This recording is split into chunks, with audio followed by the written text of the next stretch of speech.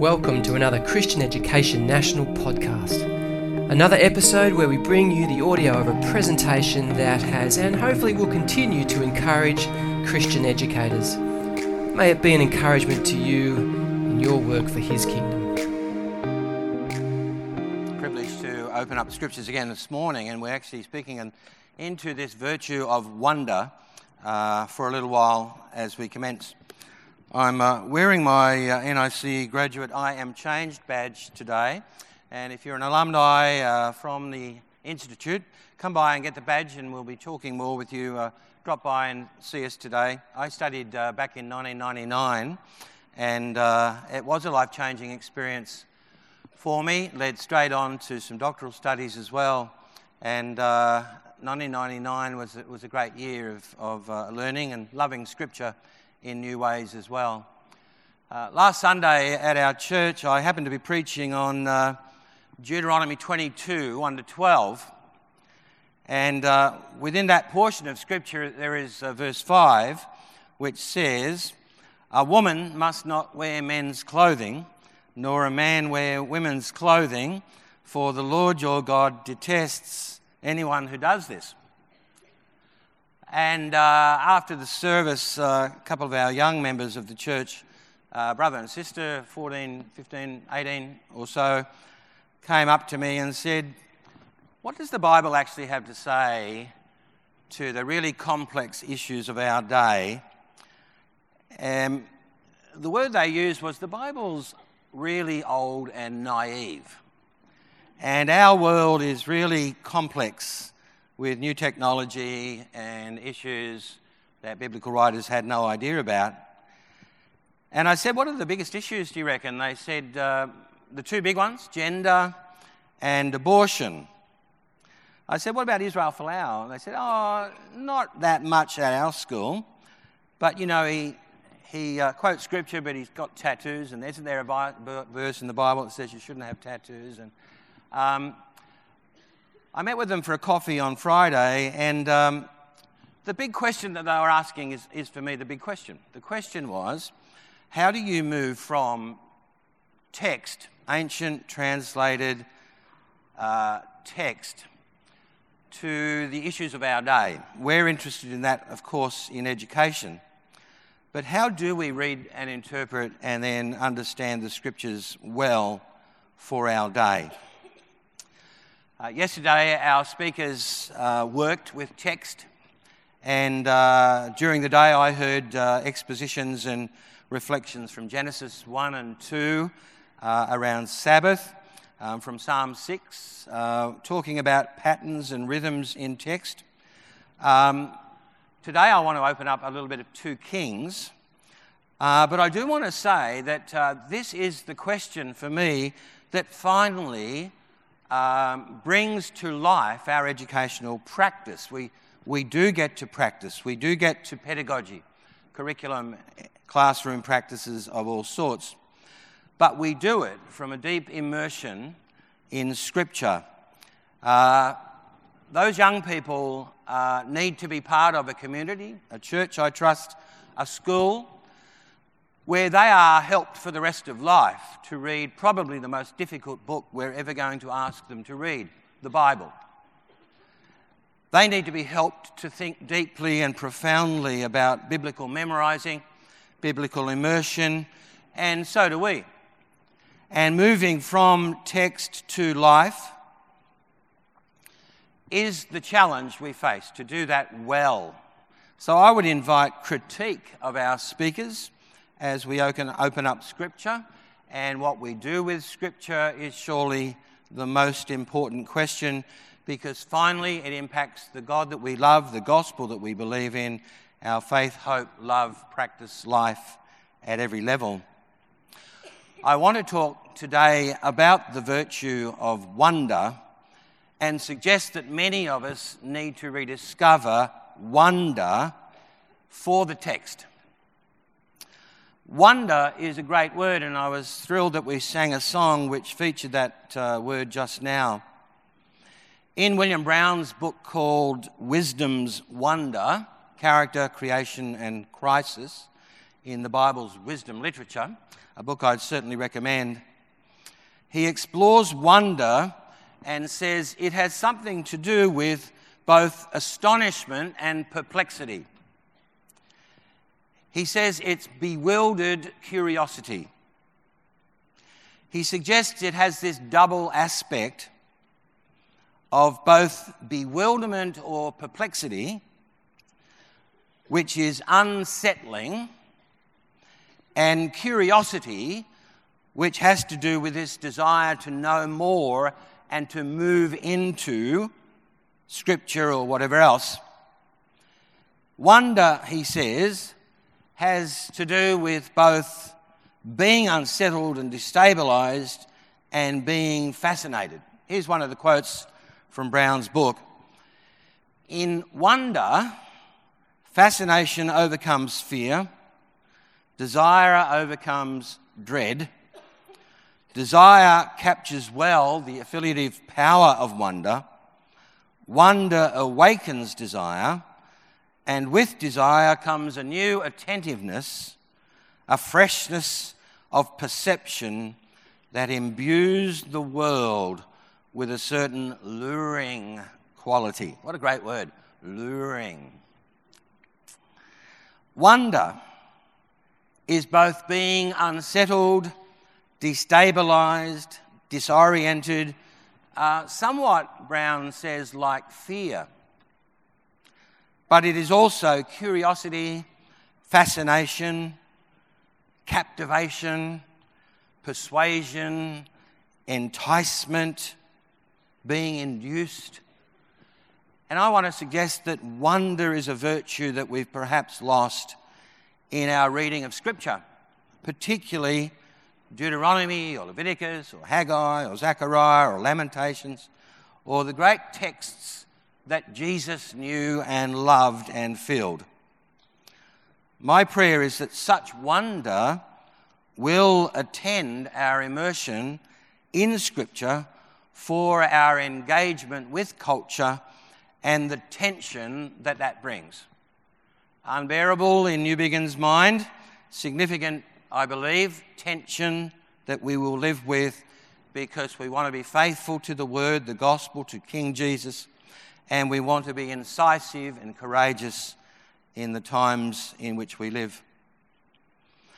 We noted yesterday that Paul participated in a world that he wrote to in Ephesians, being renewed by Jesus, a world which I said I believed he understood as being reconciled, astounded, grateful, and yet opposed. And so in Ephesians 6 we read, "Finally, be strong in the Lord and his mighty power." Paul is thinking of resurrection. "Put on the full armour of God so that you can take your stand against the devil's schemes." Our struggle is not against flesh and blood, but against rulers and authorities, powers of the dark world, against the spiritual forces of evil in the heavenly realms. We dare not underestimate the opposition to the gospel that was there in the first century and is certainly here in new ways in the 21st century. Paul's was a world in which power was reimagined, in which love was reimagined. In the full light of the King's crucifixion, burial, resurrection, and rule, everything is different. Ephesians is fundamentally a letter of prayer. Praise, doxology, prayer, and reflection, and then prayer, and then reflection, and then prayer. It's just this astounding commitment to pray about the astounding new world and yet the opposition that Paul still faced as the gospel spread. The full Hebrew Scriptures have prepared us for the kingdom in which Jesus is the true Caesar. Story after story in Old Testament Scripture has sought to evoke in its readers wonder, bewildered curiosity, fascination, new attentiveness. And one of those stories I want to speak out briefly now. It's the story of Naaman, the Syrian commander and leper. And let me say a few words about how wondrous this story is for us this morning. It's found in 2 Kings chapter 5, verses 1 through 27. It's an absolutely critical story, and Luke refers to it in the New Testament. But here is the portion I want to look at this morning. Now Naaman was commander of the army of the king of Aram. He was a great man in the sight of his master and highly regarded because through him the Lord had given victory to Aram. He was a valiant soldier, but he had leprosy. Now bands of raiders from Aram had gone out and had taken captive a young girl from Israel. She served Naaman's wife. She said to her mistress, "If only my master would see the prophet who is in Samaria," she's speaking of Elisha, "he would cure him of his leprosy." This action takes place in the north of Israel, in the land of Aram or Syria, with its capital of Damascus. And at every point in the story, and we're just looking at the first scene, God is turning the world upside down and challenging our understanding of status and power. In this scene, which is quite wondrous, God brings into dialogue an exiled slave girl and a great military man. And in this scene, nothing is quite what you expect. She, the unnamed slave woman, is an Israelite in exile. Naaman is a Syrian commander. She, in the Hebrew, is a little maiden. It's a terminology of powerless, a little maiden. He is an Ishgadol, a great man. She is a captive servant. He is a powerful commander. He has fame, she has none. He has a name, she has none in the story. She serves his wife. She is at the mercy of her captors. Look at the language for Naaman: commander, great, highly regarded, victory, valiant soldier. Yet when this great military man, this man of valor, is found to have leprosy, threatening his career, his influence, his very life eventually, who is it that has a message of hope? No one in Syria can help him. Not the king, not the army members. No one in Syria has a message of hope. The slave woman in exile is God's agent of hope to the commander of Syria's powerful armies. This is a story which is much neglected, like so many others in Scripture, pretty well unknown, I think. But it's a story like so many others where power, real power, the power of flourishing life, hope, resides with the one who is unnamed and apparently weak. Power in weakness is one of the greatest themes of the stories of Scripture, emerging into Philippians 2. We heard it read this morning. And the book's first readers would have noted that the girl in the text is in exile. Despite her captivity, she is not bitter or silent. She shares what she knows about the Lord and the Lord's prophet. She seeks the welfare of her captors. We often hear Deuteronomy 29:7 quoted in current days: "Seek the peace and prosperity of the city to which I have carried you into exile." And that's exactly what she does. Here's an unnamed little maiden behaving like Joseph in Egypt, with his wisdom and forgiveness and blessing, like Daniel in Babylon, faithful, prayerful, resilient, courageous. Esther in Susa, if I perish, I perish. She is a prophet and a leader of her day, eventually. And so many others in Scripture who display God's grace and care for their conquerors and captors. But she is an unnamed little maiden. Don't you look forward to meeting her one day and speaking with her about this, her only appearance in Scripture? 3 verses, just these texts. But the part she plays is wonderful. We don't know her name, but everything else that occurs in this story is because of her. The quiet miracle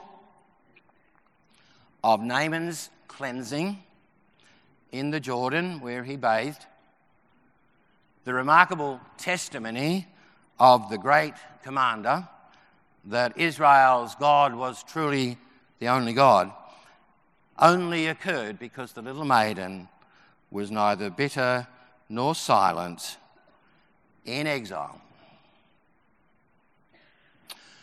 Jesus retells this story in part in Luke,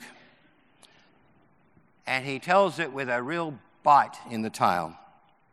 He says, there were many in Israel with leprosy in the time of Elisha the prophet, but not one of them was cleansed. Only Naaman the Syrian. And all the people in the synagogue were furious when they heard this. Power turned upside down. Rights, claims, expectations turned upside down. Extravagant grace breaking through the expectations and boundaries. What wonder in these stories. In 2 Kings, Naaman returns to Elisha's house as a believer in Yahweh. And here are the words of his testimony. He says, now I know that there is no God in all the world except in Israel. Thanks to the testimony of the little maiden, a young woman in exile who cares for the family of which she is a slave, and then Elisha, a self-effacing and faithful prophet, a simple act of obedience, washing in the Jordan River, and a wonderful conversion. We may compare this story to the conversion brought about through Jonah, the reluctant prophet, as Nineveh turned to the Lord after just a couple of words of preaching. Or to Rahab, who with her family and others was saved at the conquest of Jericho and married into the line of Messiah Jesus. Or Ruth, the Moabite woman who chooses to serve the God of Israel and steps into the family line of David and Jesus with Boaz. And here, Naaman, a Syrian military commander who turns to the Lord. And in 2 Kings 5:19, Elisha says to Naaman, go in peace. Shalom. Shalom is upon your life. Go in peace. Wonder. We won't have the wonder that God longs for us, which is the ground of wisdom in Brown's book, without wonder for the text, wonder for the not often told stories now of many Old Testament books, which Jesus fills. We won't understand Jesus without stories like this. We won't understand the cross, resurrection, what Paul says about power, discipleship, or our current tasks without wonder for these stories. Let's cultivate it through our deep immersion in Scripture, in gospel, our courageous engagement in culture, living with the tension that brings for our time and place. And let's help young people like our friends back at church to move well from Deuteronomy 22 to talking about gender in our time and place. It's not easy, but we need communities to do it with. So let's be those communities. Let me pray. Father, you are wonderful, and the scriptures are wonderful. And we praise you for stories about the world turned upside down, about exile, captivity, power, powerlessness, restoration and hope, cleansing and purpose, the cross and the resurrection. We look forward to meeting the little maiden. Thank you for her story. And thank you for the conference day. May we be struck with wonder throughout the day as you speak with us and lead us through your Spirit. In Jesus' name. Amen.